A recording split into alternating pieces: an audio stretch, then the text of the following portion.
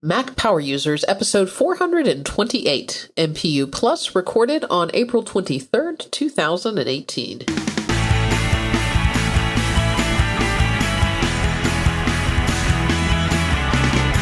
Welcome back to another episode of the Mac Power Users podcast. I'm Katie Floyd, alongside with my pal David Sparks. Hello, David.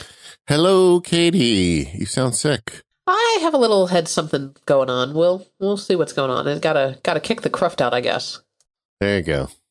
I told you before, shot of whiskey. In fact, I think you should do that. Just right now? It's fine. Yeah, before we record. And then It'd be better if you started a half hour or an hour beforehand. And we'll see how things go a little bit later. I think everybody would like to hear Katie just unhinged once in a while. There you go. I do have some Gatorade here.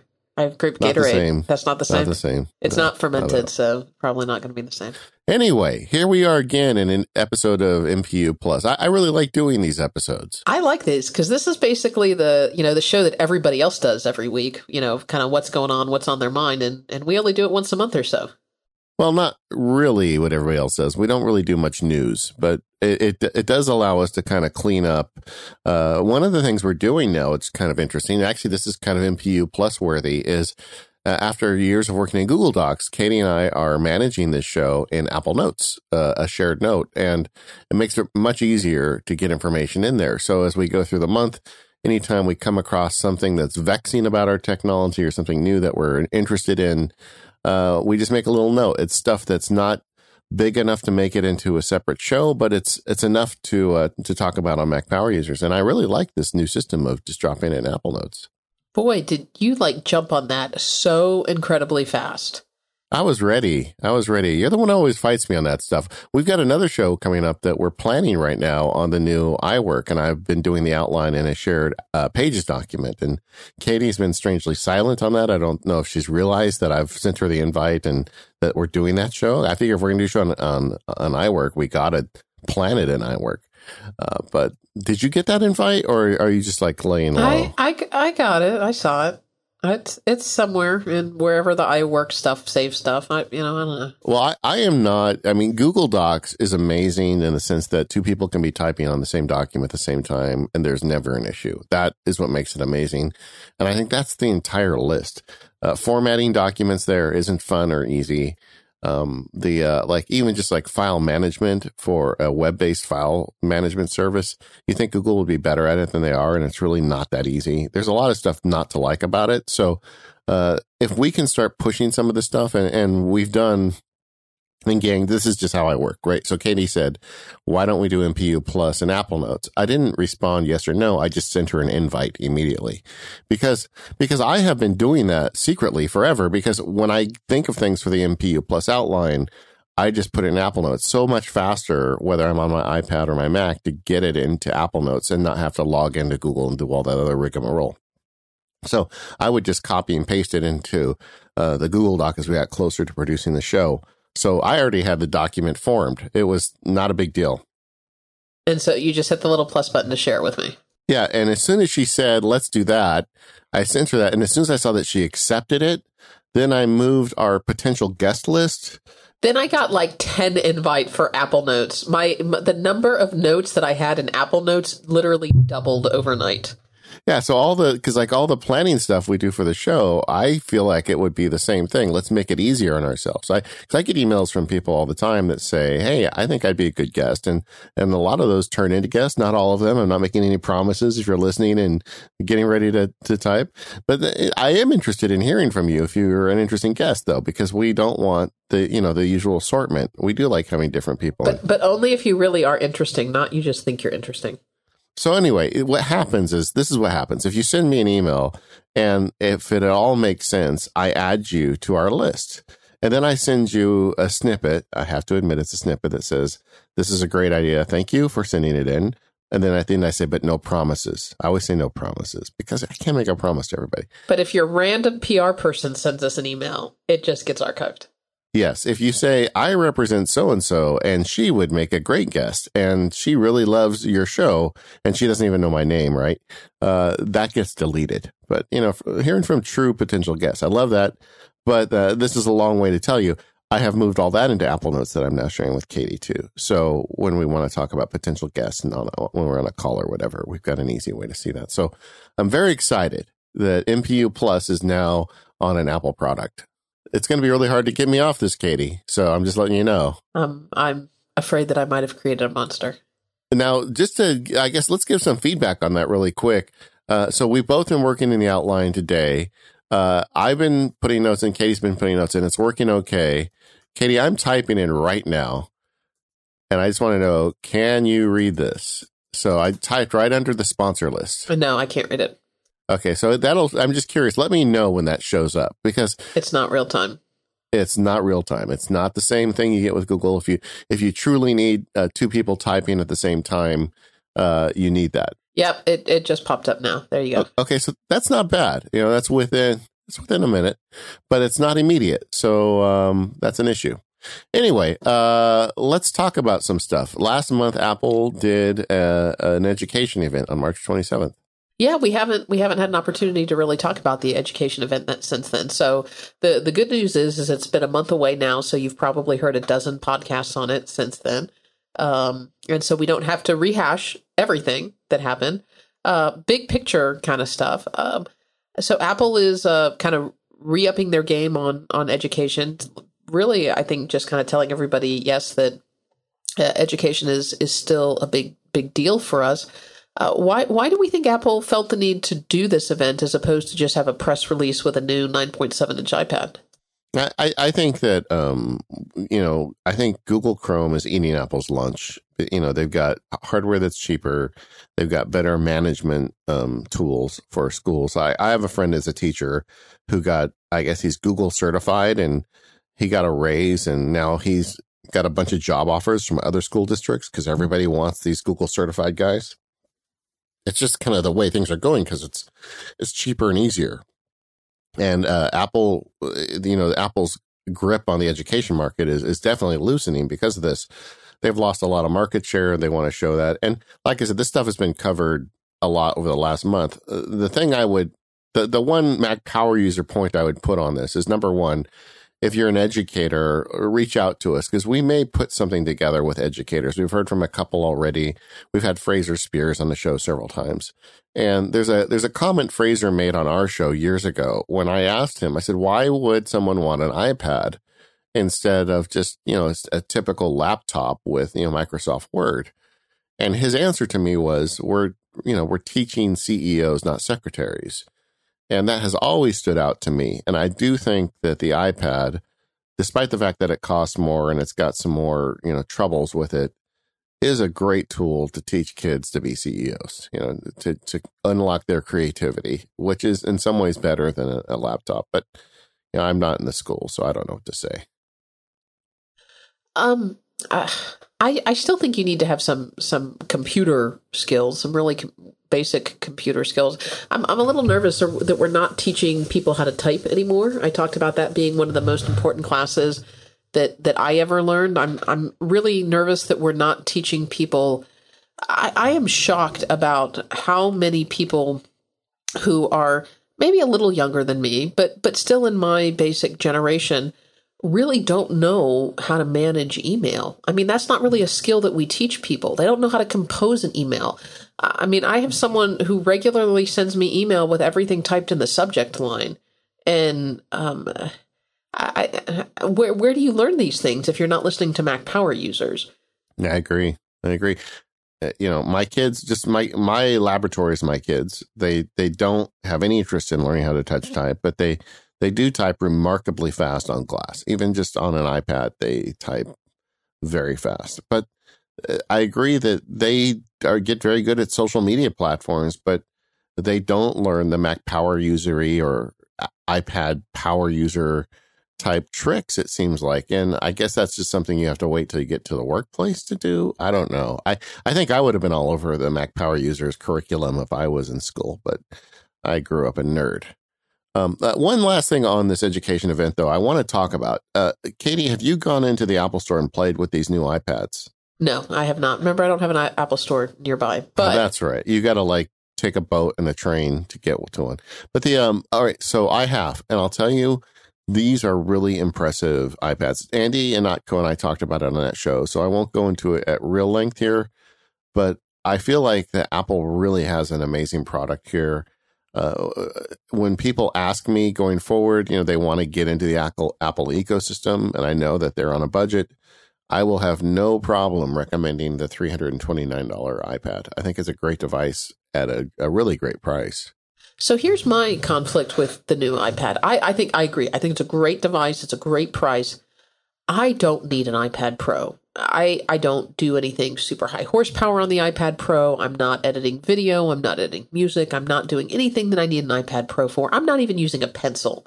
I just never really picked it up. The one thing that I love about the new iPad Pro that I still can't do with these iPads, I love the smart keyboard connector. That has revolutionized the way that I've used my iPad.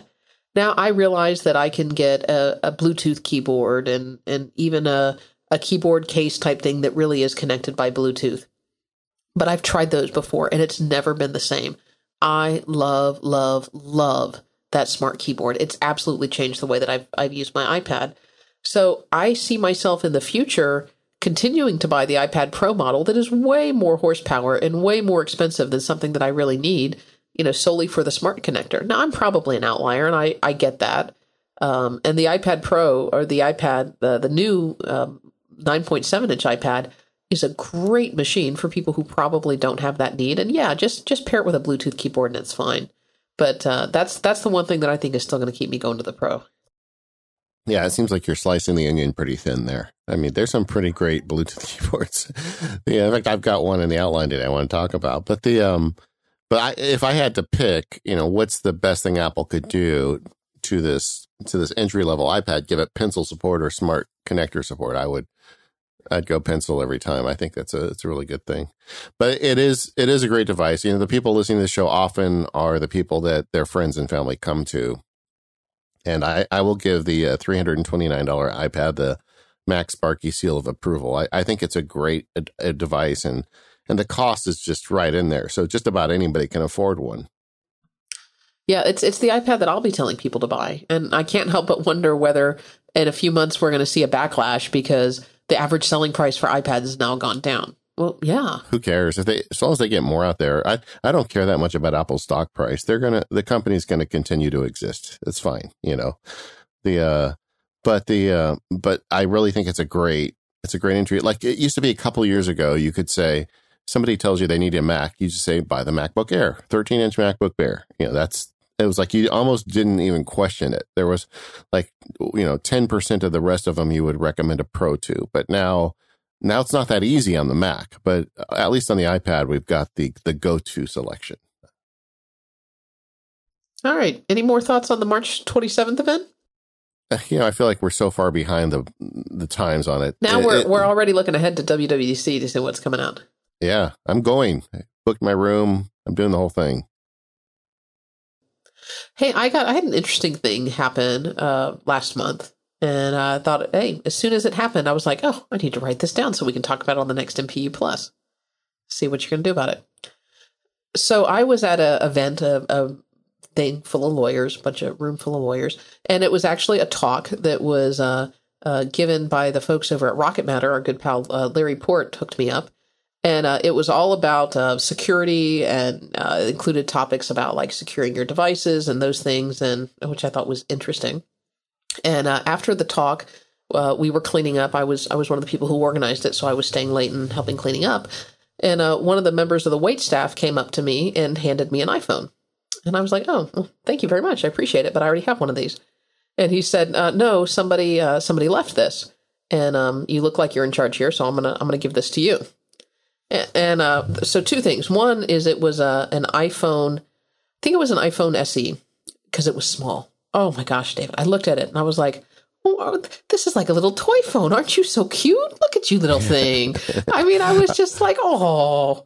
I just over the weekend did an episode of MacCast with Adam Christensen, and we talked about the old days, the original iPhone. We spent most of the show talking about the history of the iPhone. And it's just remarkable when you go and look at the pictures of the original iPhone, how much smaller it is to what we get now.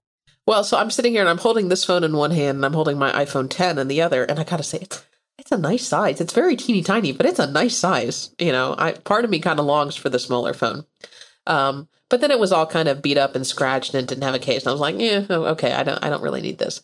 But it was locked and there was no identifying. It had, standard wallpaper, no case, no nothing. And so I'm sitting here and I'm looking at this phone and I'm trying to figure out how. I said, well, where did you find it? And he said, I don't know. One of my guys picked it up off a table and nobody else is around. So I got to figure out, how do I get this iPhone? I mean, there were 100 people in this room. How do I get the iPhone back to who it belongs to? So what'd you do? Well, there are a lot of things that you can do. So what I want to talk about is number one, what do you do to get the iPhone back to where it belongs? And number two, what do you do if you're in this situation to make sure that, if Katie Floyd has your iPhone, how can she figure out how to get it back to you? Or if anyone on Mac Power users. Fortunately, the first thing I thought about worked. So the first thing I did is I asked Siri who the iPhone belonged to, and she told me. That's nice. So if you've set up Siri and you've told Siri who you are, you can ask Siri, and you've enabled Siri so that she works on the lock screen. And you ask Siri, whose iPhone is this? She'll tell you. She's like, I believe this iPhone belongs to. And she'll give you some basic contact information. Yeah, and that adds its kind of own separate set of security problems, obviously. If someone picks up your phone, they can actually get quite a bit of information just talking to Siri.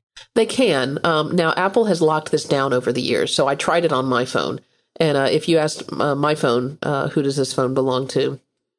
Siri will give you my iPhone number, and she'll give you my work number, but she won't give you my address or any of that other information that is contained in there. So Apple's done a pretty good job of locking this down. You'll still be able to get some information about who was the last phone number that was called and those types of things, but you're not going to get as much information as you used to be able to get from Siri on a locked phone. If you start asking, too many questions, Siri will start asking you for a password or a passphrase, which is nice. So that's good. They've done some work, but hey, it worked. It was allowed me to figure out who the iPhone was, and I knew who that person was. I was able to send them an email through their work email address and just told them, hey, by the way, I've got your phone. You can pick it up in my office the next morning. And they did. And I must say that when they came to my office to pick it up, and of course I didn't tell them, they were very curious to know how I knew it was their phone. Did they bring you like flowers or chocolate or anything? They did not. I was a little shocked about that. Personally, I think, the phone was older and it was beat up.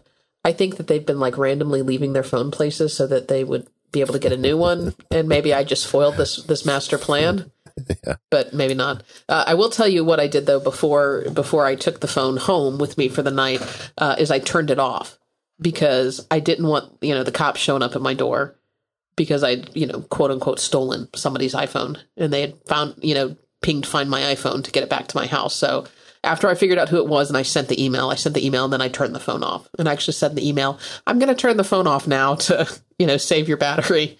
What I was really doing was to turn the phone off now so, it couldn't be located at my house. My youngest, she drops her phone daily. I've never seen someone that treats a phone like a butter stick, but she just drops it constantly. So we always have one of the good cases on it that can, fall off the roof and not break the phone. And one day we were walking downstairs together and of course she dropped it down the stairs. And it's one of these OtterBox cases, so it was fine. But I turned to my other daughter. I said, she really hates that phone, and now that's like a meme in my family. Every time you see somebody drop a phone, it's like, he really hates his phone. Yeah. So anyway, I was thinking, what if this person hadn't had Siri configured, or what if you didn't want Siri configured from the lock screen? Is there some stuff that we should be doing proactively, like while you're listening to this podcast? What should you be doing? So that if someone does pick up your phone and is a good Samaritan like me, how could they get your phone back to you? But what about the emergency information in the health app? That's a good one. That was another one that I thought of. So in all of the iPhones, I think since iOS 10, if you go into the health app, there's a way that you can configure your emergency information. And you can not only add your information, but you can also add contact information, for a couple of key relatives. And their contact numbers. so that right on the lock screen, you can swipe over. And you can also share some basic health information, like if, what is your blood type, if you're an organ donor, if you have any, critical health needs, you can add that information on the lock screen. Now, first responders, I know, are pretty trained to look at this. Hopefully other people now know that this is here, but that's a good place to add it. I don't know, how many bystanders would know to look here, but I think it's growing in popularity. So that's a good place to put stuff. Another way to do it is just, when you make your custom lock screen, just put text on it. Like if you've got a picture of flowers or whatever background you like for your lock screen, you can go in any text app. You can even do it in preview and just drop in text and put your name and contact information there. So anybody that turns it on can get that information. Yeah, I'll tell you, that's probably my favorite way, because that's probably the most foolproof way without, you just turn on your phone and there's some basic contact information. I will warn you, don't put your iPhone's number on that lock screen, because that's not going to help you very much. No, I think we're not going to give you that warning. If that's what you do, I think you deserve it. No. Yeah. In fact, our buddy Rose, she's so smart. She created a workflow that will do this for you. Oh, it'll just add the information. Yeah, you could do that, but it's really not that hard. You got preview on your Mac. You can do it on Pixelmator. Just about any app you can do it on your Mac or your iOS device. But that's a good idea. I used to, back in the days that I regularly kept a case on my phone, is I just printed out a label. Use one of those label maker machines. I put my name and phone number, obviously not my iPhone phone number, but my other phone number on the device.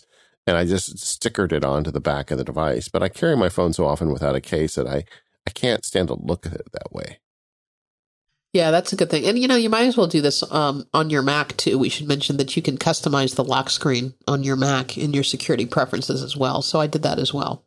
Yeah, and on the Mac, it's built into the operating system. So I think this really should be on iOS even more than on the Mac, but they haven't got around to it yet. But that should be something right in the preferences where you can say, just overlay this, name and number on the lock screen. Why not? And then no matter which wallpaper you use, it's always there. And maybe on your Mac, like to put on the underside of your Mac, a sticker is not as bad of a thing. Still not great, but, if you're sticking it on the bottom or on an iPad, these are all things you could do anyway. And then, Find My iPhone is the big one. If you activate Find My iPhone, then you should have it turned on by default, but you can then send a message out to somebody saying, hey, this is my iPhone. Can you call me? Yeah, and all this is assuming that your phone gets picked up by a good Samaritan. And I honestly believe that most people that pick up a phone are trying to find the owner. They're not going to say, oh, I'm going to go do something with this. It's actually hard now to take a found phone and turn it into value, because the way, if security is set up properly, the phone is basically a brick until, it gets reset properly. And then obviously the big thing, have a passcode lock on your phone. That's so important now. Yeah, I don't know. Is there anybody that doesn't do that anymore? Well, and now we're supposed to have them that are even more than 6 characters, because, they've got like that secret decoder box that will break into your phone now. Yeah, this is showing up on some of the Apple News sites that law enforcement now has some device that you can plug a phone into, and somehow it gets around, because there's a setting in your phone that if you try to unlock it more than 10 times, it will erase the phone if you don't get it right. I love turning that on. I don't think it ever really applies to me. My life is not nearly exciting enough to make someone want to get to my phone. But either way, I love the James Bond feeling that the phone kind of smokes itself out after 10 attempts. But apparently somebody somewhere has designed a box that law enforcement's using now that you plug into, and it makes it pretty easy to decode if it has a 4 or 6 digit passcode number. Yep. So alphanumeric numbers, there you go. And, the thing is, Katie, if you've got Touch ID, if you've got Face ID, you don't need to put your ID in that often, and it works so good with these new methods of unlocking that you can have a serious passcode, and it really isn't that much of an intrusion in your life. This episode of the Mac Power Users is brought to you by Setup, the app subscription service created by the developers of Clean My Mac. It's totally free to try, and you can earn 6 more free months just by referring friends. I'm so happy to have SetApp sponsoring the Mac Power Users. SetApp is a subscription-based application service that lets you get a ton of great apps on your Mac for one monthly fee. SetApp now offers more than 110 apps, including big names you might already have heard of, like Ulysses, Bartender, iMazing, Timing, and more. And the best thing is the collection just keeps growing. For example, I just recently went to get an update to Better Touch Tool, which just had a really cool update come out. Before I bought the license, however, I realized that it's part of SetApp. Since I'm already paying for SetApp, I don't have to pay for the new version of Better Touch Tool. So why opt for a service like SetApp? It's all about trust. All apps are curated apps from reputable sources.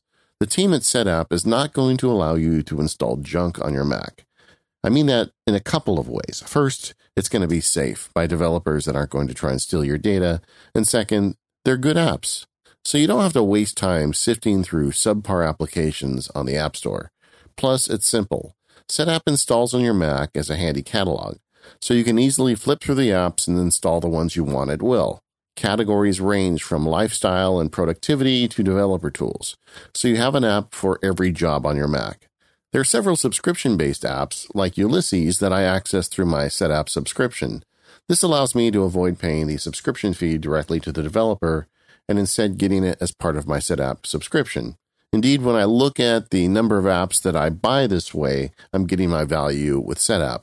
But the other thing I like about it is it exposes you to a bunch of other little gems that you wouldn't get otherwise. For example, Forklift, which is a file management app I used to use ages ago and I'd forgot existed, but it's part of SetApp and I downloaded it and I really like it and now I'm using it again. BusyCal is now available to you. Bartender, one of the apps we talk about on the show constantly, is available through SetApp. There are a ton of quality apps available to you in SetApp. There are no paid upgrades, no in-app purchases, or other hidden costs. Every app is fully functional and updates automatically for free. SetApp is totally free to try, and you can earn 6 more free months just by referring friends. And don't forget, SetApp are the nice people that help pay for the Mac Power Users meetup in Chicago the last 2 years. So do me a favor and head over to setapp.com right now to browse through the apps they offer and try it out for free. That's setapp.com. And make sure to let them know you heard about it here at the Mac Power Users. All right, David, what else is new in your world? I'll tell you what, I've been revisiting backup. I know that's kind of a tried and true topic here at the Mac Power Users, but I retired my Drobo. You know, it's still working. I'm not having any problems with it, except it's like, you know, the lights and the noise. I just decided I wanted to simplify. And I got online and I looked into it, and Seagate, I'll put the link in the show notes. Seagate makes these little USB drives. They're 5 terabyte drives, and they attach to with a USB cable. They don't even have a separate power supply. And I really like them. I bought one that I Velcroed to the bottom of my desk several months ago, and I use it as kind of like the archive. So I've got, you know, the data stored on my iMac, and then I use this Seagate. And then what I did is I ran that to a USB hub, the one that was recommended by Wirecutter, a good USB hub that's Velcroed to the bottom of my desk. And attached to that, I have one of these little Seagate 5 terabyte drives. And I was looking at it, and it's great. You know, it doesn't make any noise. It's super quiet. I've got a bunch of extra data saved there. And I realized that even with, and the other thing I do on that backup drive is I actually make a copy of the key data off my iMac, like my photo library and like my Mac Sparky Field Guide stuff. By the way, just a quick interruption. Thank you, everybody, for all the support with the iPhone Field Guide. I've been hearing from you guys that are buying it. Really appreciate it. Love hearing the stories that you guys are enjoying the book. Thank you. Anyway, but all that data is getting backed up to this little Seagate, and I like it so much. I did the Katie Floyd thing. I put it into Camel, the Camel thing, and it told me, hey, it's on sale. So I went and I bought 2 more. And so now I have 3 of these 5 terabyte Seagate drives. What are you doing with all these drives? So I attached one. I'm just using them as basically offsite backups. So I've got a OmniFocus task once a month, and I go and I just attach one and copy everything off the archive drive and the iMac into it. I'm using ChronoSync with a little script that does it for me. And I've got one hidden in the house, like hidden somewhere where you probably wouldn't find it. And I'm giving the other one to sister-in-law to hold for me. And, I've still got the backups that I do with the online backup. I've still got a bunch of other backups, but I do like the idea that I've got this very simple kind of sneaker net style extra backup system that I've added, and it only cost me a couple $100 to do it. So I feel pretty good about my backup situation. So the what are you using for a big old pot of storage, or is it just these? Do you not need that anymore? You're just using the big 5? Yeah, the 5 terabytes is enough. I went through and cleaned it out. Like I had ripped a bunch of movies when the kids were little, and Barbie and Paradise, whatever kind of things. Now the kids are 21 years old and 16 years old. They don't care, So I just deleted a bunch of old kid movies that, we had ripped for them when they were little. So a lot of that stuff, that big pot of storage only lives on one of these 5 terabyte drives that you're then backing up to another 5 terabyte drive. So I guess my question is all the stuff now on your iMac that you're backing up to the 5 terabyte drive, or I'm confused? Okay, so the 5 terabyte drive is holding a bunch of media, old versions of photos and stuff that, I just kept as extras, some legal materials, some video, like kept all my ripped copies. So the 5 terabyte drive is just your archive. I'm not finished. You just jumping all over me here. So I've got that stuff, but I also have on the 5 terabyte drive a script that runs with ChronoSync to back up regularly my photos library, the key data off my iMac, my Dropbox folder, my all my files on the iCloud. All that stuff is getting regularly also backed up to the 5 terabyte under the desk. So basically, all the data in my life fits in 5 terabytes. For now. Well, I mean, right now, all the data in my life fits in 3.7 terabytes. So once I realized that, then buying a couple extra made a lot of sense to me because I can just easily copy and, duplicate it onto these drives, and I can put them strategically out in the world. So I've got another good place with backups. And also it makes it really, so when I format them as encrypted drives, in disk utility. So they're really, anybody that had these drives without the passwords is not going to get anything off of them. I don't know that this is a good idea, but I went ahead and formatted them with the new Apple APFS. Oh, I don't know that I would have done that. Yeah, well. Good luck with that. You got to live on the edge. Yeah. All right. Hope that works out for you. Why not try that on your backups? Come on. I'm out there for you guys. Well, I don't have a 5 terabyte drive. I've got a 4 terabyte drive because I guess the 5 terabytes just came out. But what I'm still using my Synology, and I've been loving that. And that's my big old pot of storage. And I use that for Time Machine. I use that for clone backups. I use that as a big old pot of storage. And then right now, kind of like you, all my stuff does fit on like 3.7 terabytes. But I'm getting close, so I might have to upgrade and get one of your 5 terabyte drives. And then I also have one of those bus powered drives. I go one step. So this is the little extra piece that you should add into your system if you haven't yet. So what I do is I use Carbon Copy Cloner. I think ChronoSync works just fine for this. So what I do is I have a backup task that mounts that hard drive, that backup the 4 terabyte hard drive on my computer, and then backs up my Synology to that 4 terabyte backup drive, okay? So now everything that's on my Synology is now on that 4 terabyte drive. So I've got the Synology and I've got everything on the 4 terabyte drive. And then, because that 4 terabyte drive is direct connected, now it's going up to Backblaze. Yeah, well, see, I've always got that happening because... That's my question is that 4 terabyte drive of yours getting backed up to Backblaze, that 5 terabyte drive? Okay, yeah, good. Because it's connected via the USB hub to the iMac. So as far as Backblaze is concerned, that's part of my plan. Okay, so, good. So yeah, I've got that in the cloud as well. All right. As long as you've got it in the cloud somewhere, that's good. That makes me feel better about that whole APFS thing. Well, we'll see, man. We'll see. Hey, what about your new Echo Spot? I know you've been teasing us about that. I was really surprised that Katie put a clock in her room with a camera, but now I need to know what's going on. All right. So here's the problem. So I have a nightstand, bedside nightstand, like so many people, and the problem is it was getting cluttered with a growing collection of stuff. And I have for years had an iHome speaker. You remember how those are pretty popular, and I think they're becoming less popular. But it's like it was a 30-pin connector. I upgraded. It has a lightning connector, but it has a lightning connector, and it has some speakers, and it has a radio, and it has an alarm, and those things. But it's still pretty hefty in size. And then I have I have a lamp on my bedside table, which is neither here nor there.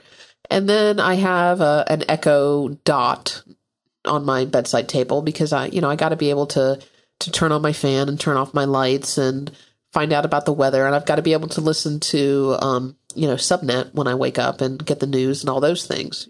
So those are important. And let's see, what else did I have on my bedside table? Oh, and then I didn't really care for the alarm clock and my iHome because depending on what time I had to get up in the morning, I would have to manually reset the clock, and that was a pain. So then I started using my Echo as my alarm clock. And, then I had all these chargers near my bedside. I had a charger for my watch, and I had a charger for my phone. I had a charger for my iPad. And that whole bedside table was just, it was getting super cluttered. It was not, looking the way that I wanted it to. And then I got a new case for my iPhone. I got a case for my iPhone because I had the Apple case and it was fine, but I really wanted to be able to see my beautiful iPhone 10. So I got this beautiful clear plastic or just clear case for my iPhone. And then it didn't work so well in the iPhone dock. And then I thought about getting an extender for the lightning cable because it wasn't sitting in there and it wasn't charging. And then that just looked bad. And I was just having all kinds of problems. So I decided I was going to consolidate. And the short version is I decided to get rid of that iHome, and I ended up getting an Echo Spot. This was going to be the thing that solved all of my problems because the Echo Spot was going to be my clock, it was going to be my speakers, it was going to be my Echo, all in one. And so now what I have on my bedside table is I have my Echo Spot, I have a cable to charge my iPad, I have a Qi charger to charge my phone, and that's about it now. And I'm so much happier. The Echo Spot takes care of my alarm clock needs. It has much better speakers than the Echo Dot. It's not as good as speakers as a regular Echo, but it is fine for listening to podcasts or listening to the news or listening to all of those things. And it's got a clock and an alarm. I mean, what more do you need? How often do you talk to the Amazon Echo? See, I didn't say the word. You like that? She's the first person I talk to in the morning. So I'm either telling her to snooze because, she's going off. That could be one. Or to stop. That's usually it. I usually say, hey, lady, stop. Or snooze because my alarm's going off. Or if I wake up before the alarm, I will say, hey, lady, good morning. And that triggers a couple of actions. Number one, it turns off the fan. Number two, it turns on the lights in my bedroom. And number three, it gives me my flash briefing. So you've got some automation stuff in there. They've made it so easy. And so then I just, get up, I made my bed, I'm listening to the news, my lights are already on, ready to go. It's funny. When I saw that you put this subject in the outline, I actually got kind of excited because that's the kind of thing that I like to nerd out on is how do I get this process as efficient as possible? And I, too, have been thinking about my nightstand over the last 6 months. And like you, I used to have a bunch of stuff on it, and I didn't like that. Part of it is just the, so I used to have an iPad plus an iPhone plus, I've got a Kindle, so I've got the Kindle. So I had all this stuff and all these cords stretched out across my nightstand table and then the watch charger, et cetera, et cetera. So at this point, I've really scaled it back. So what I do now is on my my nightstand, the one thing I still have is this stand for the I think it's called the Base by Logitech. It's like a bent piece of metal that's got a smart connector on it, and it can charge an iPad Pro. That's the only thing it can do. It's one of those. It's one of those purchases I made that when I got it, I thought it was just that I was the dumbest man in the world. I spent like $100 on a bent piece of metal that it doesn't even come with a charger or a cord. So the cord that was coming up on my nightstand is still there, but it's just plugged into this bent piece of metal. But the advantage of it is you don't have to physically attach and unattach the cable. And so I put my 10.5-inch iPad in there, and I've had it for years. I bought this with the first 12.9-inch iPad Pro that came out, like, was it 2 or 3 years ago now? So I guess I don't feel as bad about the purchase now because I've kept it the whole time. And the ability to just lift an iPad out of it and use it and then put it back in and know that it's charging, even though it's a little slow, but it is charging, is actually pretty convenient.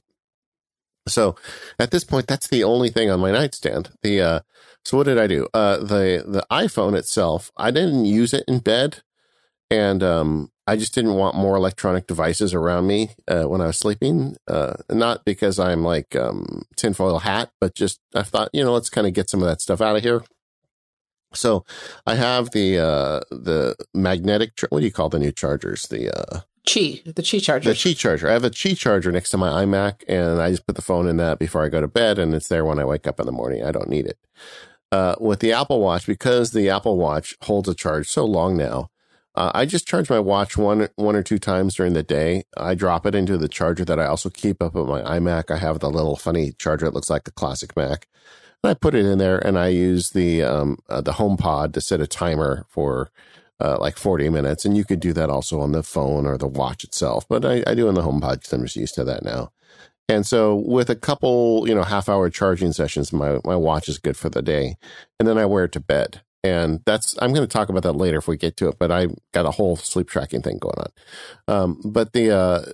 So I just wear the watch to bed, and then, so that's off the nightstand. The Kindle holds a charge forever. And I'm really turning into a Kindle guy. I never thought I would, but I read a lot of books, and for the text only books, it's really great. And it doesn't, have a backlight, or I'm sorry, it has a backlight, but it's not the LED kind of thing you get with an iPad. So I read in bed often, but then when I'm done, I just stick it in a drawer. I don't plug it into a charger. I charge it like once every week or two. And now I look at my nightstand and I just have the one little, bent metal charger with my iPad in it, and I feel much better.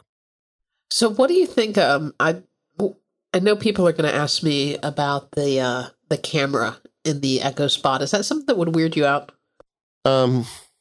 Probably not.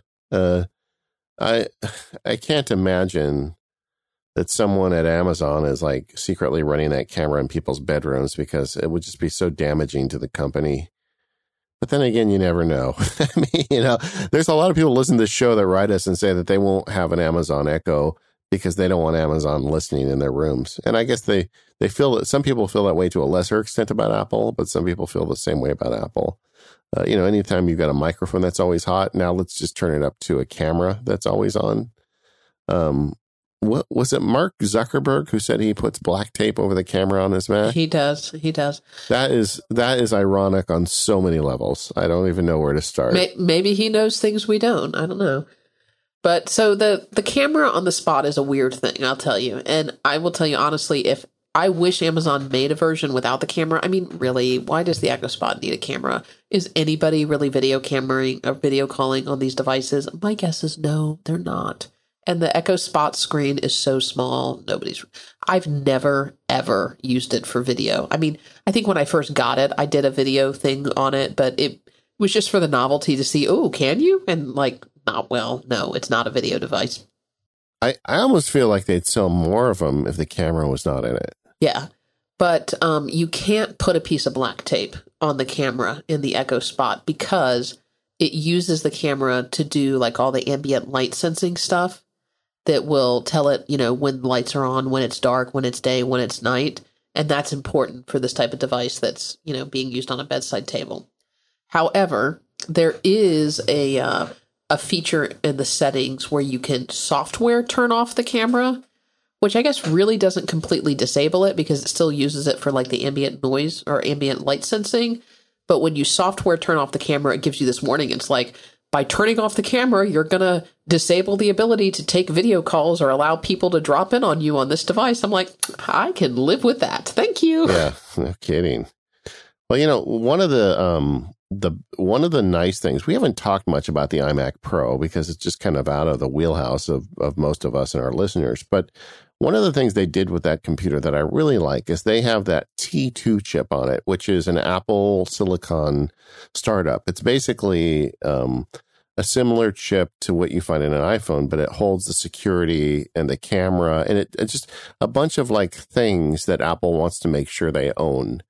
And it's an ARM-based chip. So even though it's an Intel-based Mac, there's an ARM chip in there that does a bunch of these underlying system things. I believe it also manages the disk drive and the decoding of because the disk drive on that Mac is an SSD, which is basically chips plugged into the motherboard. So it manages all that stuff for you, and it gives them a bunch of speed advantages, but also gives them a massive security advantage. Whereas with that chip installed, I think it would be extremely difficult to like bypass the operating system and get into somebody's camera without them knowing.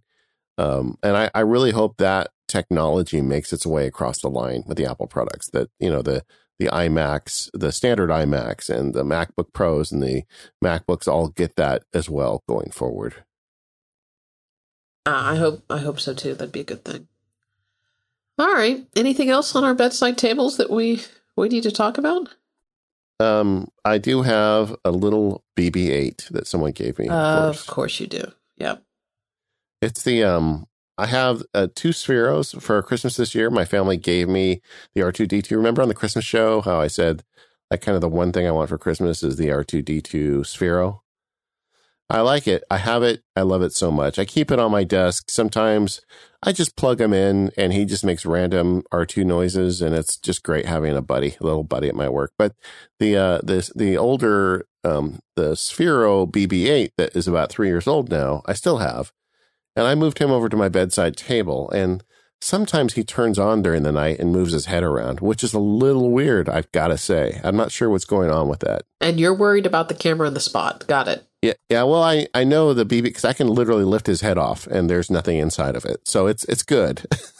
There is no camera in my BB-8, but he has lately come to moving around at night. My wife's asking me what's going on with my little robot. So I don't know if maybe the battery's dying in it. I'm not sure. But anyway, that's it. Anything else on your bedside stand?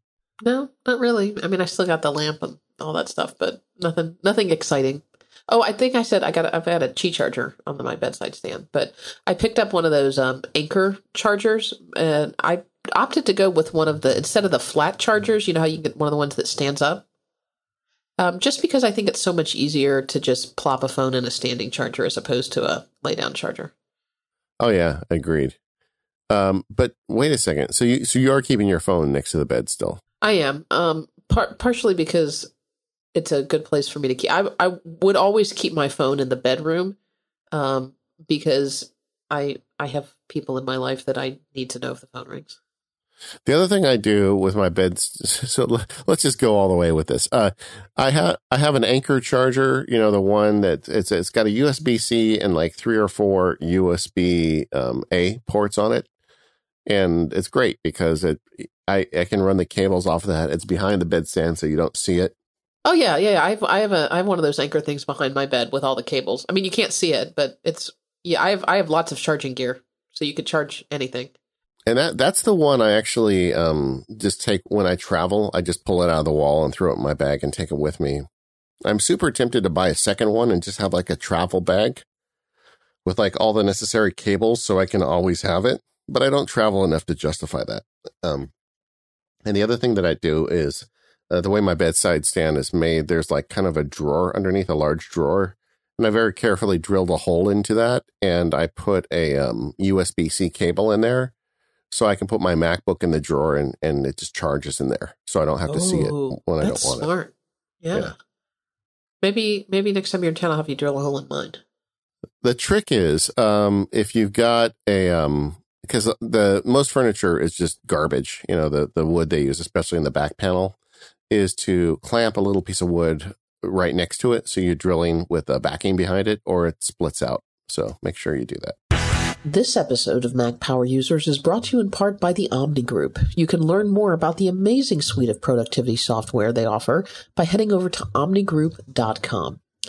So I want to talk a little bit about my favorite task manager, and that is OmniFocus. And you may have heard OmniFocus version 3 is currently in beta testing, and let me tell you, it is an amazing update.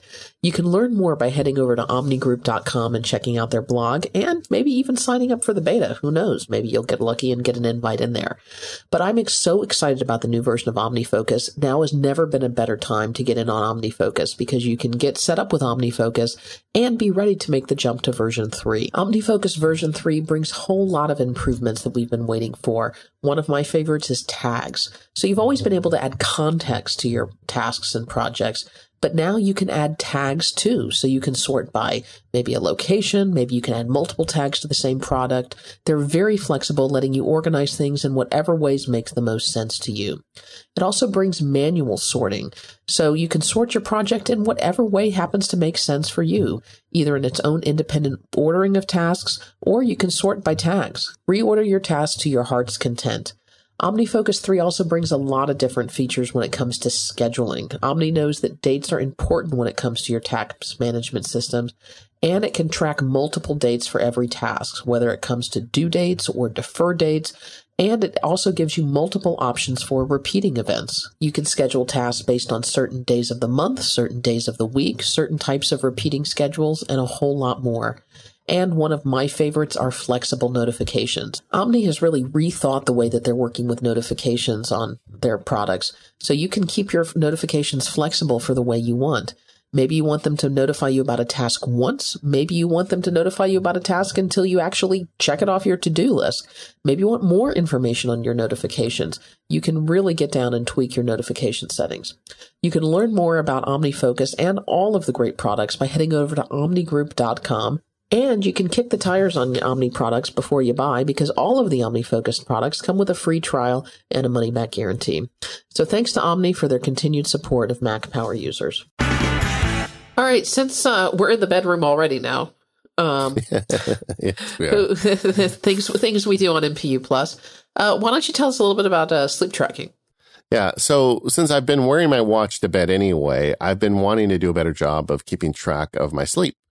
And so there's a bunch of apps for this. They start as iPhone apps, but they all have a watch component, or at least the best ones do.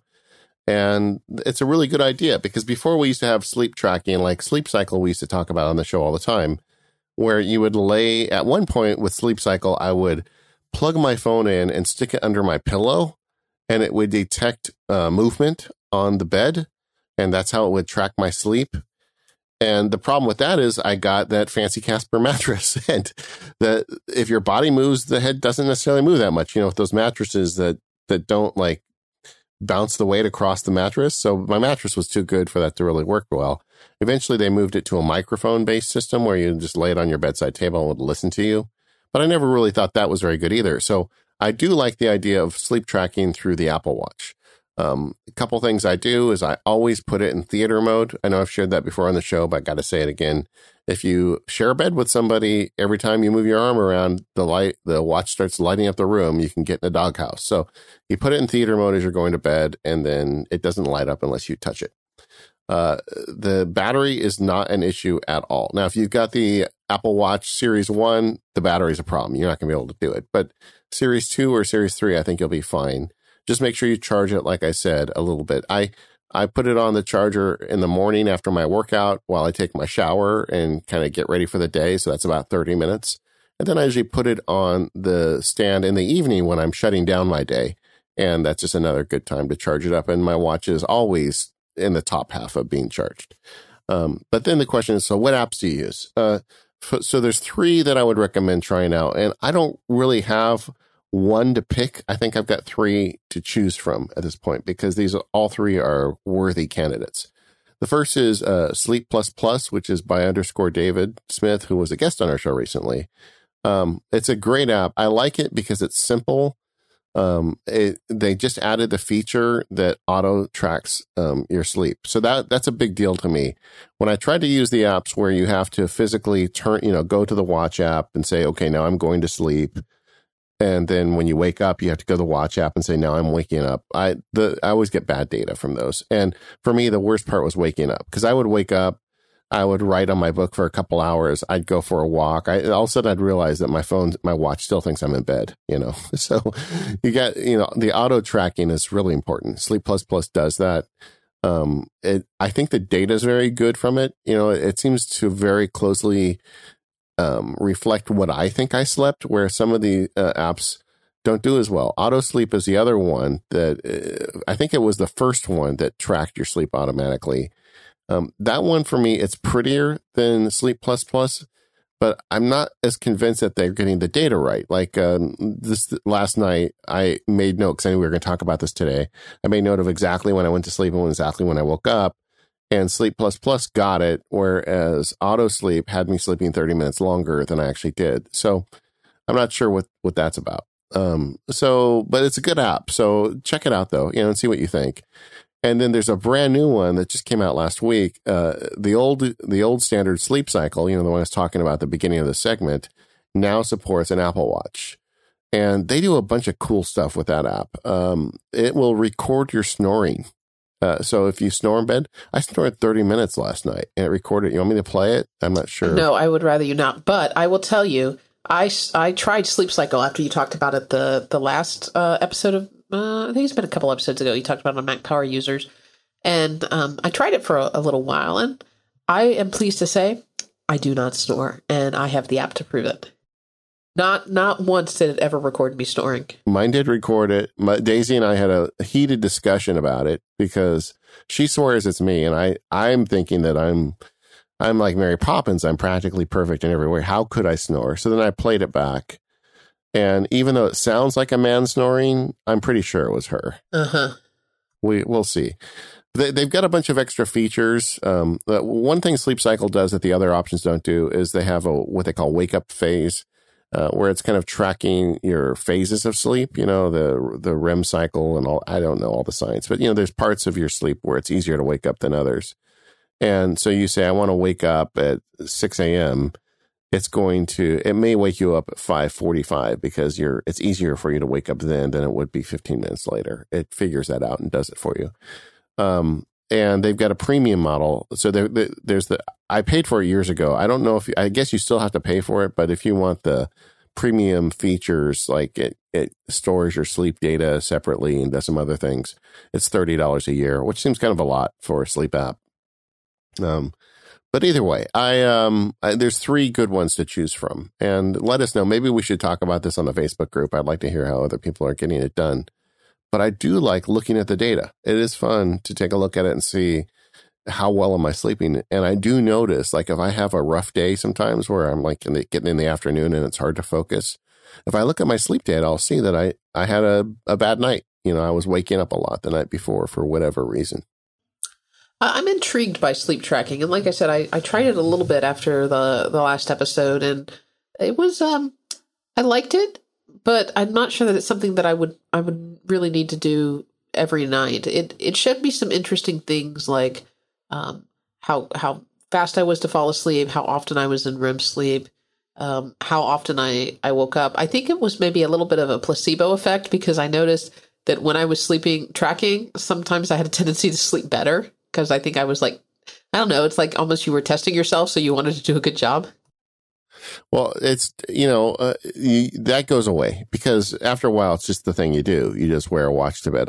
I used to wear a watch to bed years and years ago when our kids were little, and it was one of those Indiglo Timexes, and you could just press on it to see what time it was. It's like, are you kidding me? It's 2 a.m. and this kid is screaming again, so I'm used to wearing a watch to bed, so that's not a problem.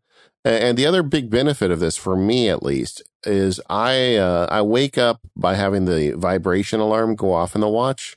And that's another really nice thing when you share a bed with somebody, because when you've got an alarm clock next to the bed, it's going to wake her up too, as well as you. So, and the worst thing is sometimes I sleep so soundly that she wakes me up to turn the alarm off, which makes me feel really bad, that I woke her from unnecessarily, because I can't hear my own alarm. So what I do is I put the watch on silent mode, and I have the just the built-in alarm on the watch go off, and it vibrates on my wrist. Never wakes Daisy up, and I get rolling. Awesome. And you've never had it fail to wake you up? Never, not once. All right. Well, sounds like it's working. Yeah. I mean, I got the whole nightstand, the sleep stuff. I feel like I've got it wired, Katie. Hey, one quick question. Charging your Apple Watch. I know you said, you try to pick up 30 minutes here, 45 minutes there. Do you charge your Apple Watch with the standard 5-watt charger that came with it, or do you plug it into something else that's a little higher powered? I've got yet another Anchor charger Velcro to the bottom of my desk. So, I've got a collection of those things. So the older one I had, when I replaced the one that was by my nightstand, I took that one and I Velcroed it to the bottom of my desk, and the Apple Watch charging cord is plugged into that.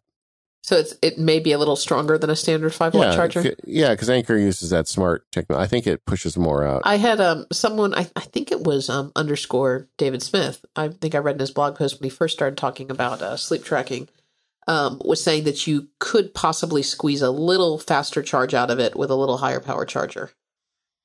I could do an experiment, like get an iPad charger and connect it, but I think the Anchor. No, I meant that using your Anchor charger as opposed to like the 5-watt charger that came with it. If you were trying to, if you're hopping in the shower for a few minutes and you want to get as much of a charge out of it as you can. Yeah, but you definitely need to set an alarm, because the worst thing is then you go downstairs or, outside and work in the garden. You realize you didn't put your watch on, and then your fitness stuff data loses, you lose credit. You can't have that. So let's just switch gears. And again, I want to talk about something else that I've been dealing with this past week. We talked about it a little bit last episode, and that was my big boom, my big lightning strike. So the damage report, as far as I can tell, I think I might have found one more casualty. But it appears to have not been too bad. Obviously, we knew that my modem has blown, and I had to get that replaced. And then I actually end up, after we replaced the modem, found out that the line that came into it had some issues with it, so that had to be replaced too. But that was something that the cable company took care of because it was outside of the house. I will tell you that my old 2007, I think, Mac Mini has not been connecting properly ever since. So that oh no, it might be another casualty. It also could just be age. We'll see. Now, is that connected to a UPS? It is completely connected to everything UPS and battery backed up. So I have no idea why that could have been impacted when nothing else was. It also could just be, total randomness.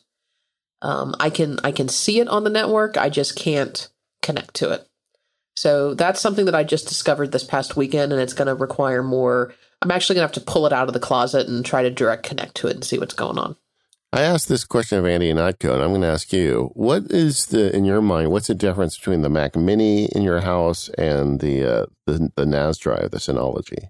Well, the Mac Mini, keep in mind I have two Mac Minis. This is just an old Mac Mini that belonged to a family member. The Mac Mini I do for things like running Hazel rules and apps that actually can't run on a Synology. The Synology is really for everything else. I really could get rid of the Mac Mini and not use it. I use it so infrequently now. So if it went away, I probably wouldn't replace it. It was kind of nice to have as a backup computer at some point, because remember when I was having issues with my MacBook Pro, meant that I could record a podcast or do basic things, when my Mac was out. But honestly, if I lost it, it wouldn't be that big of a loss to my workflow.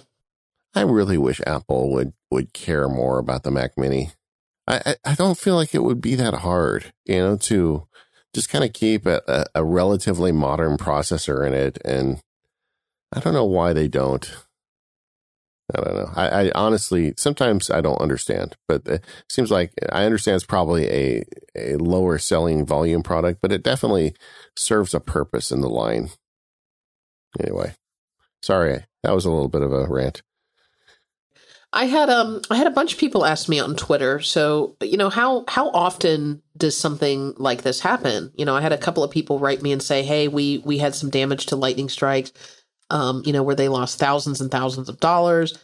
Yeah, it definitely could have been much worse. It all really depends on how direct the strike is, how bad the strike is. I mean, I think I was pretty lucky. As best as I can tell, the strike hit the ground, or probably more likely the driveway outside, not actually a direct hit to my house. I mean, if it had been a true direct hit, lightning had, struck and hit the peak of my house, I mean, those are things that can be absolutely catastrophic. Those are things that can cause fires. Those are things that can, really blow out everything in the house. So this, I by no means, I don't think was a direct hit. This probably just hit something nearby, but it was close enough to cause some significant damage, but not so significant. I mean, I probably am, grand total, less than $250 out of pocket worth of stuff. I mean, for me, it's not worth filing an insurance claim. I will tell you that in my life, I probably have had lightning related damage 4 or 5 times. And sometimes those have been higher damage, a couple $1,000s worth of damage. Sometimes they've been lower damage, like a few random things have struck. So, I mean, it's something where here, living where I do, it happens, occasionally, but I wouldn't say often, if that makes sense. Do you guys have lightning poles on your houses? Is that like standard? No, not really. I mean, some people do, depending on the type of structure that you're in and where you live, but I not in like a regular, neighborhood type situation. Yeah. I just, because like I know, like in California, everything is built around earthquakes, every house, the building codes, everything are designed around, will it shake? And also to a certain degree, can it burn? Like all of our roofs are made of non-flammable materials. And, the stucco and framing housing method out here really is good for earthquakes. But when I go to Florida, it's crazy how much stuff you guys have. Like if you have a pool, you got to have like a mosquito net around it, right? A screen, yes. And then is that for the crocodiles or is that for the mosquitoes? It's mainly for the bugs, but also to keep the leaves out, those types of things. But I would say that if you were, a barn is something that's more likely to have that. If you're like a structure in the middle of the field, you're the only thing out there. And do you lose anything else? So now your surge protectors are gone. You got to replace them all? Well, that's best practices. I mean, I'll tell you. So, what went right was I've preached on the show for a long time about, surge protection. And I will tell you, anything in my house that is important is plugged into a surge protector, even if it's just, one of these, like my refrigerator is plugged into a surge protector. My washer and dryer is plugged into a surge protector. All of my TVs are plugged into surge protectors. My computers and all of my networking equipment and those types of things are plugged into battery backup / surge protectors. But even just these, like little, Belkin units that are plugged into the wall, I've got several of those that are $20 or less that are surge protectors. Now, are they super duper surge protectors? Yeah, no, probably not, but they're better than nothing. So I have surge protectors on, I would tell you anything that's, a couple $100s or more. So that no doubt helped. And then I have a whole house surge suppression actually in my electrical box too. Now, does that need to get checked now after a strike, or? It has a little light that will tell you kind of what's going on with it. I mean, mine says it's still okay, but it might not be a bad idea. And then I had several items that didn't work immediately after the strike, but then removing the surge protector out of the loop, they then worked, which to me tells me that the surge protector did its job, and now it needs to be replaced. Well, California boy here, where we get maybe one lightning storm a year. I never really felt I needed this stuff much. Katie and the listeners of the show effectively browbeat me into buying 2 of these, and I forget which. I just emailed Katie Floyd. Now you bought the APCs, right? The battery backups. Yeah. Yeah. I already have surge suppressors on like the TV and the computer, but I never had a battery. And so Katie was telling me I got to do this, so I went ahead and bought 2 of them. It wasn't that much money. I think it was like $50. It's whatever link Katie sent me. So I'll put one in the show notes for everybody. Yeah. Yeah. And I bought 2 of them. I put one on my fancy iMac and basically technology stuff that's around it. And one of the things I did is I made sure that like the backup drives that needed external power were also plugged into it because I didn't want them to just get, the power yanked on them. And frankly, with these new 5 terabyte drives, that's less of a problem because if I can get power to the Mac, the drive has power. And I also put one in the network closet, with the router and all the Internet of Things doodads plugged into it. And so I've got it in 2 places. And several times now, I've been sitting here working away, sometimes in iBooks Author, which is a really bad program to have shut down midstream. It could really cause damage to your file. And suddenly the screen goes dim and it's working off the battery for all of about 5 seconds. And then it goes back to normal and it saved my bacon. I'll tell you what went wrong. The one thing that I could have done differently, and I don't know that I really could have, but it's worth exploring now that I've had the cable company come out and replace the line. My coax was not protected. And you can get surge protection for your coax cable coming in. In fact, I had surge protection from the modem into my router. So I had surge protection on the Ethernet line, but I didn't have surge protection on the coax coming into the house. And that was because when I originally tried to set up the little surge suppression on the coax coming in, it degraded the signal so much that it gave me, problems, having a good signal quality, that I ultimately had to take that out of the loop. I wonder if they can combine it with like an amplifier or something to give you both. That might be something to look at to see if I can do both. So that was my weak link. So we'll see whether there can be something done about that. Well, I'm glad it all got sorted out. It was fun for a week or so. I'd get these random messages from you with the update on your network as we were heading into recording the next episode and wondering if you'd be able to get on the internet. Well, and I'll tell you, just FYI, because people are going to ask, I, unfortunately, where I live, have very, very bad cell phone coverage. I have very bad 3G coverage. And so, unfortunately, although I could get like text in and I could like maybe load a website or do something like that on 3G, or I say 3G because most of the time it was 3G, it wasn't 4G. I could not sustain a solid enough LTE connection to record a podcast. So that is a limitation, unfortunately, of the cell coverage where I am. Otherwise, I would have done that. I'm thinking about, from one of my bedrooms, I have a pretty good connection to my neighbor's house. I'm wondering if I need to go over there like with a bottle of wine and say, hi, maybe we could like exchange Wi-Fi passwords. What do you think? Well, yeah.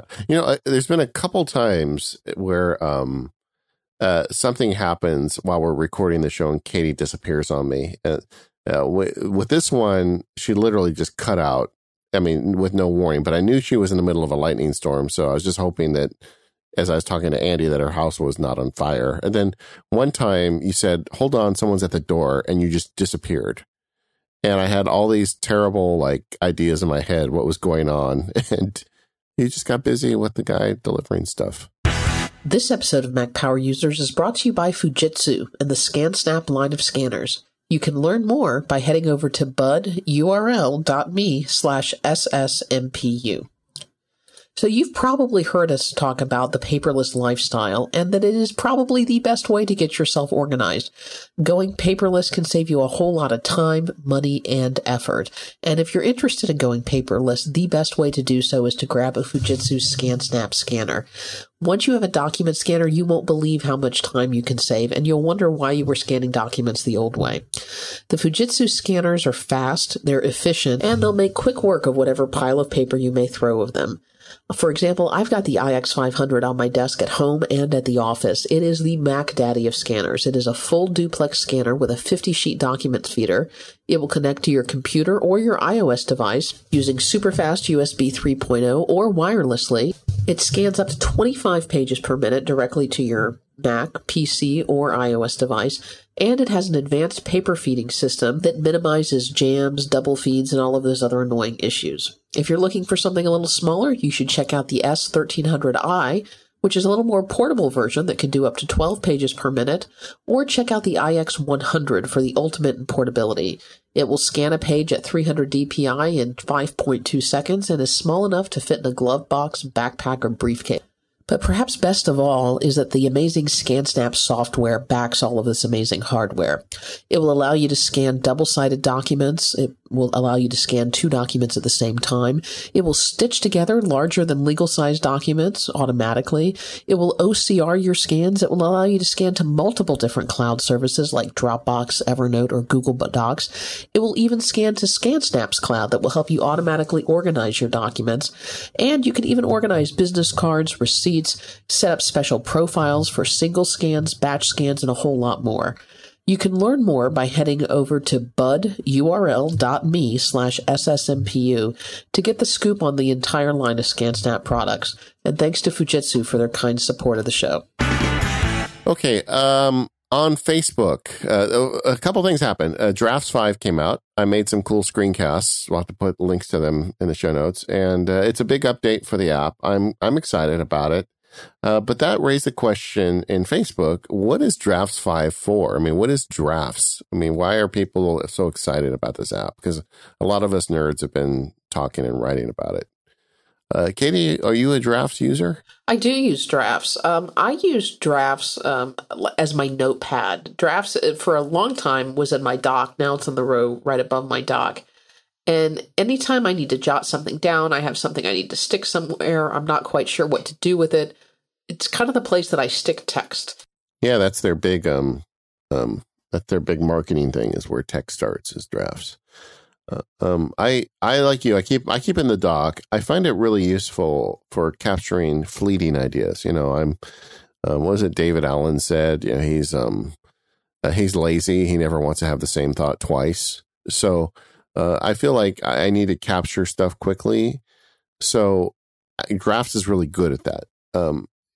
I want to get back around to the watch app, so don't let me forget to talk about that. But just, using it on your iPhone or your iPad, if something comes to mind and you want to capture it, you can open Drafts, and as soon as you press the button to launch the app, you've got a blinking cursor on a blank screen. And that makes it really easy to enter text. There's no other app that, to my knowledge, does that.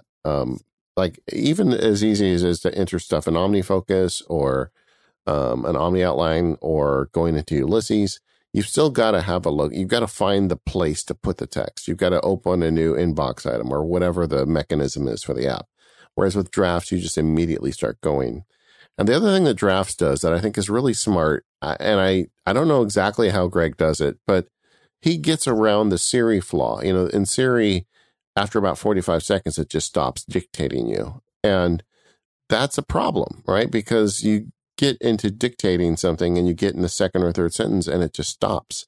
So then you have to press the Siri button again, and Siri thinks you're starting anew. So if you're starting in the middle of a sentence, it's going to capitalize and you're going to have a bunch of grammatical nonsense when you're done. Drafts somehow loops it. I don't know how he got this through Apple.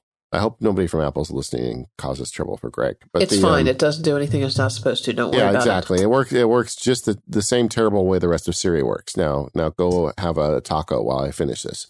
But in Drafts, when you press the dictation button in Drafts, it somehow loops it. So it just keeps going and going, which is something I pay $15 a month for in Dragon Anywhere.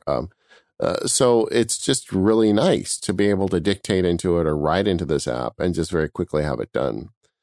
Another thing I wrote about this in the Facebook is a lot of times I'll start something in Drafts with one intention and it'll end up somewhere else. Like simple blog posts, I export from Drafts as rich text and go straight into Squarespace, and I put the post up and I don't have to do anything else.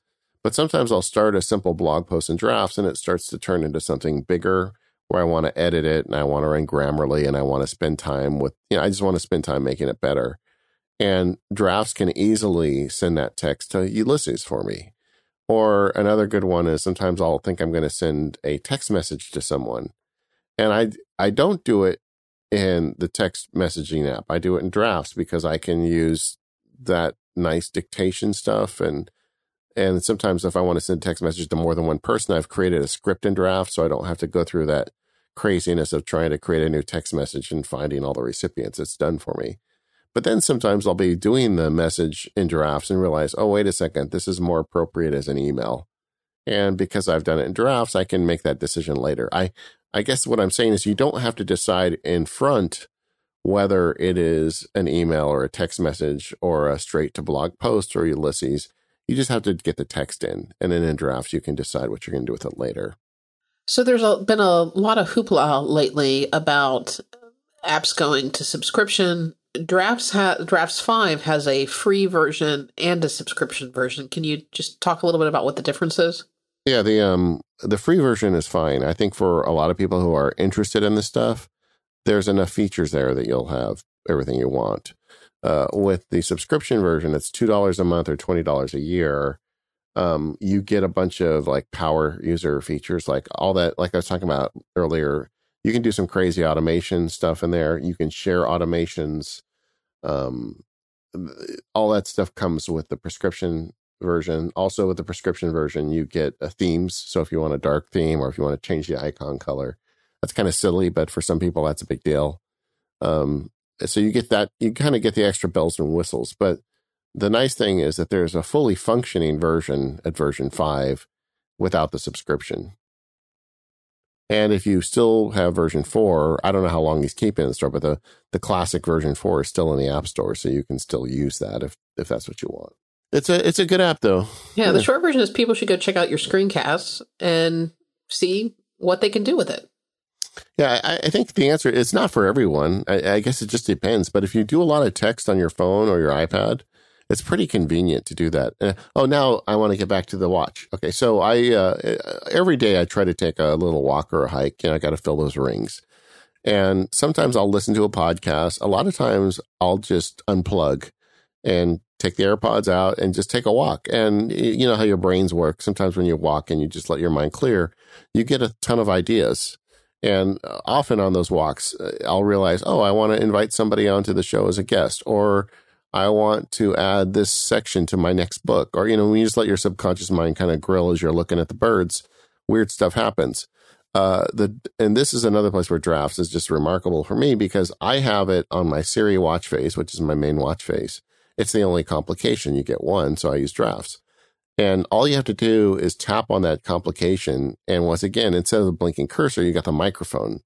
And you can just talk into your watch and make a quick note. It gets the dictation largely right, but even when it doesn't get it exactly right, it's close enough that draft saves that. So quite often, if I go on a 2-mile hike, I'll come back with 4 or 5 inbox items and drafts. And then I can just go later, later I can go into OmniFocus and, I can triage those things. Sometimes it's just I need to call somebody, or it doesn't even have to go to OmniFocus, or sometimes it's a much bigger idea that I need to put in OmniFocus. And Drafts does that too. Drafts can export the data to OmniFocus.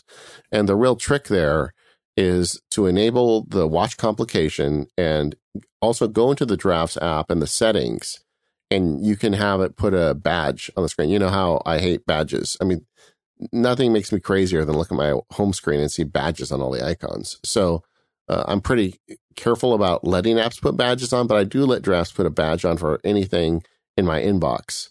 And so that's just taunting me until I take care of those items when I get back. So Drafts becomes yet another inbox that you have to check and clear. Well, yes, it is. But I mean, it's a simple inbox. And the downside of having a second inbox is greatly outweighed by the simplicity of being able to lift my watch to my wrist on a walk and add information to Drafts. All right. Well, we'll send people over. We'll put a link in the show notes to your screencast so they can check them out. All right. Let's cover some quick feedback before we have to get out of here. We got some feedback about the browser show, and you forgot to mention DuckDuckGo. I would have sworn I talked about it. Somebody wrote me and said, I thought you did too, but maybe not. Maybe the listener was wrong. The listener wrote me to complain that how could I not mention DuckDuckGo? Maybe he fell asleep. I don't know. I thought I talked about if I didn't. In Safari, you can set DuckDuckGo as your default browser. You should. In fact, now I'm having a recollection of talking about how I use the Bang G to get Google searches. Yeah, I did talk about this. I could have sworn you talked about it. All right. So but never it's mind. Move on. never too bad to cover it again. It's a good thing to do. DuckDuckGo is great, secure, and probably not as good as Google. You heard it all. I'm not going to say it all again. Lewis wrote in with some additional bookmarklets and other plugins for your web browser. I think I'm going to pronounce this badly. He says I use Pipifier. Yeah, it's like picture in picture. Right. Pipifier. Which lets you Pipifier, there you go, which lets you pop out a playing video and uBlock origins. He says, I whitelist most of the sites that I use because these sites don't use aggressive or inappropriate advertising, which is a good thing to use. He says, I also use a feature that lets me block specific elements on a page. For example, I block Facebook and LinkedIn across most sites.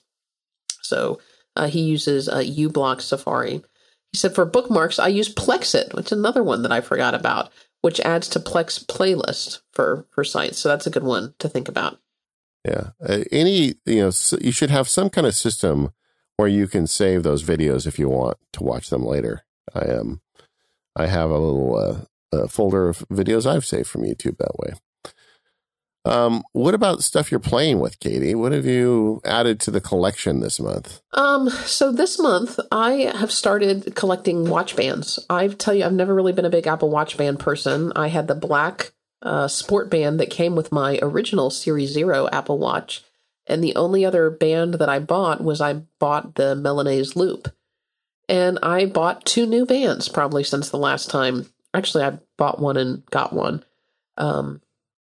I bought the Apple leather band because I was looking for a little dressier band to wear. The brown leather? The brown leather. It's so nice. I love that band. It's a great band. Very classy band. In fact, it's the band that I'm wearing right now. It's become my new favorite Apple Watch band. Apple's getting good at leather, like the cases and the leather stuff they sell these days has really nice quality leather in it. They should, frankly, for it's like $150 for one of those brands. And then the other band that I got is I got a white band. So I got a white band when I got my new Apple Watch, but I ended up giving that band to my mom with my old Apple Watch, so she could have a new band with an old watch. And then, long story short, she ended up having to get a new watch, so she gave me the new band that came with that. So I now have a white sports band with my watch, and I've been enjoying the white sport band too. So I've been wearing the white sport band and the leather band, and I'm really enjoying swapping out bands to match my outfits. That's never something I've never done before. So the white one is the Flora Elastomer. Yeah, the sport band. I have several watch bands. I do have a collection. I've got some from Apple. I've also bought some third-party ones like Tom's, the guys that make the shoes. I have one of theirs, and I like it too. It's kind of weird because I've never been someone that's super into my clothes. Like when I was a kid and stuff, I wore whatever kind of I fell into bed in. But for some reason, I like matching my watch bands to my clothes, so I have several too. I don't know. Will I be bummed if the new Apple Watch doesn't fit the old bands? I think I would be. I don't know. I think we're a ways off from that. But what are you playing with? Jason Snell did a post about working on his iPad at the bar in his kitchen, and he had this picture of this little iPad stand that I was kind of enamored with. So I ordered one. It's called Viozon, Viozan. I'm sorry, Viozon. It's on Amazon. It's like $40, and it's it looks like an iMac foot. Like one of those, the foot that the iMac sits on. It's that curved metal. And at the top, it's got this clamp that you can stretch out and put over. And it's got 2 attachments when you buy it. So you can attach it to the 10.5 or 9.7 inch iPad or the bigger 12.9. And the way Jason took his picture is what got me interested, because he had turned it so his iPad was in portrait mode. And he talked about how he likes to write with a Bluetooth keyboard, and he puts his iPad Pro in portrait mode. And you know what? It just, for some reason, that really called out to me. And there's a part in my house where that would actually work. And for the longest time, I've worked on my iPad at that downstairs desk with just a smart keyboard. So, but I've never been super happy with the viewing angle, and I just decided I was going to spoil myself. I had around the house a Logitech K760 wireless solar keyboard, which is a great little keyboard. It's got 3 Bluetooth radios in it, so you can connect it to your iPad, your Mac, and your iPhone, or your Apple TV. That's what we use it for downstairs. We use it for the Apple TV, and I used it for my iPhone. So I went ahead and added the iMac to it as the third radio. And so I put that keyboard in front of this cool stand, and then I turned my iPad to portrait mode.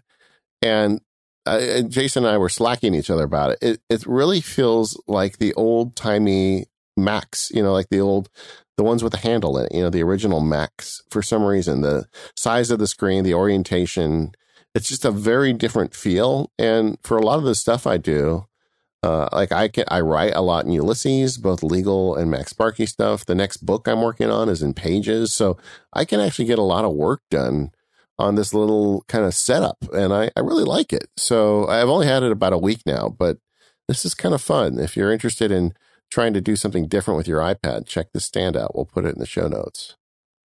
All right. Well, I think that's going to wrap us up for another MPU Plus, at least for this month. Who knows what we'll be back with next month with all their new ideas. Well, I mean, we've got the Apple Note now, so we can just start filling it up. I'll start putting stuff in tomorrow. There you go. We do want to thank our sponsors for this episode, SetApp, Omni, and Fujitsu. And if you've got things you want to add, you can send them to us on Twitter using the hashtag AskMPU. The show is at Mac Power Users. I'm Katie Floyd, and he is Mac Sparky. And we will see you all next time.